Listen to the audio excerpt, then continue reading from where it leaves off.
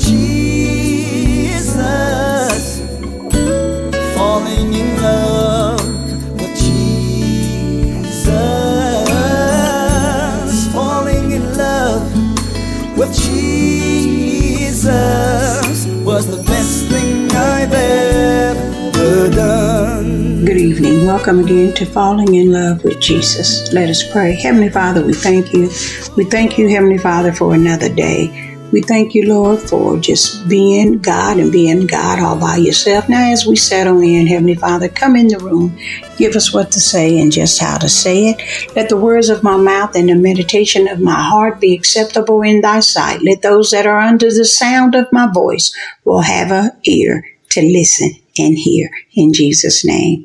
Okay, you know me. I'm going to go practically as the Lord lead me, and we're going to continue to move through God's priority and taking charge over the earth by manifesting God's kingdom influence here on earth. And we want to remind you that the Bible tells us in the book of John, around the time that Jesus was doing the miracles, the people were so impressed that they wanted to know why and how and whose authority was he doing these miracles, because it was on the Sabbath day. And so Jesus answered them and he said, my Father is always working. So the Lord is also was telling them that he and his Father was one, and he was letting them know that the Lord was his source, and as he was, so was he, and these things were continuing to get him in a bit of some trouble, even to the point of death, and but he continued to work the work of his Father. Also, we are called to work out our own soul salvation with fear and trembling. And we also want to continue to do the work of an evangelist. No matter where we are in a day, we are continuing to be about our Father's business. And Jesus continued to show this, that my Father is always working. Also, when we think about all the things that Jesus did, he also pretty much showed them a different mode of a method that he was also doing, and which was on the Sabbath. When we think about Shabbat, it may not always be just doing nothing. And here Jesus, like I said, witnessed this by working and doing good on the Sabbath day. And if we can go on vacation and maybe go to Disney World and play with a rat, see Mickey, and do those things for entertainment and enjoyment, I believe we should take the Lord, of course, everywhere we go. And we are always on assignment. And wherever we may be, the Lord may change that assignment. And we will always find ourselves doing something in regards to the kingdom of God, whether it's witnessing, healing, ministering. And it's not always in the pulpit or inside the church that we are on assignment. But without God, we can do nothing. And we live and we move and we have and we be through him. And without him, like I said, we can't do anything. So we always got to take the Lord wherever we go. And Jesus was basically showing this, that him and his Father is one. And of course, there will be times that God will change our assignments. But whatever we do it as unto the Lord, and we continue to work and enjoy the work that you work for. And this is what Jesus was doing. He was always about his Father's business. and being about his father's business was getting him, like I said, into some situations. And he also said that he had the authority as being the Son of Man. And the Son of God can do nothing of himself, but he can do only what he sees his Father do. The Son of God can do nothing of himself, but only what he see the Father do. And because whatever the Father does, the Son also do. For the Father loves his Son, and he shows him all the thing that he does.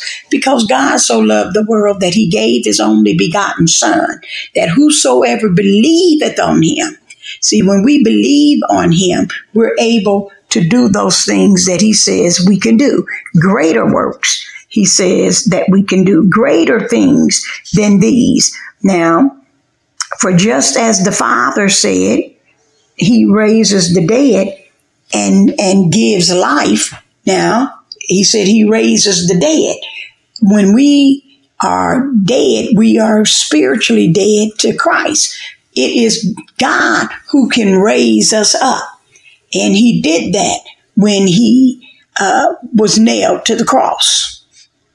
And so therefore, even the Son now gives life to whom he is pleased to give it. He said, I come that you may have life and have it more abundantly.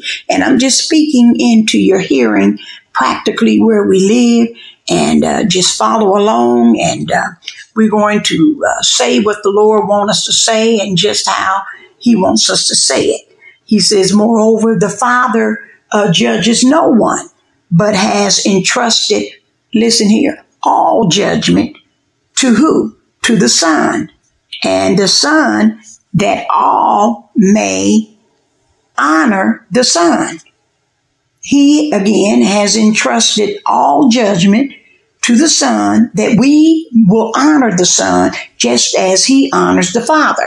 We cannot get to the Son unless we honor the Father, and we can't get to the Father unless we go through the Son. And he said, I and my Father are one. So when we pray, our Father, and we end it in Jesus' name. Our Father, which art in heaven, hallowed be thy name.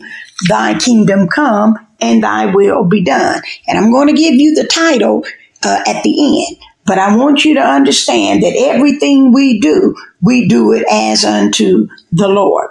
And this race is not given to the swift, nor this battle to the strong, but those that endure. And Jesus was on assignment, and he ran his own race. He said, I come to do the work of my Father. He is on his own, running his own race that was set before him. Just like we are running our race that is set before us, but we look to Jesus, who is the author and the finisher of it.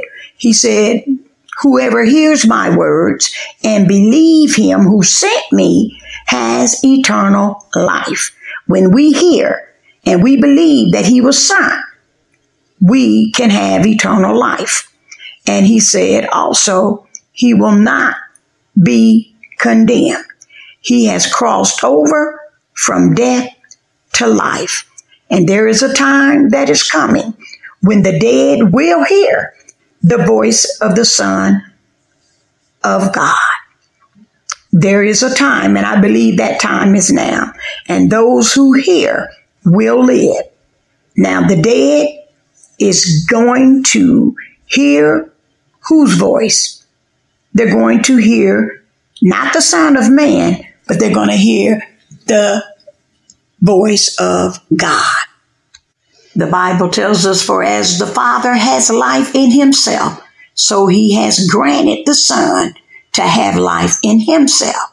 And he has given him the authority to judge because he is the Son of Man.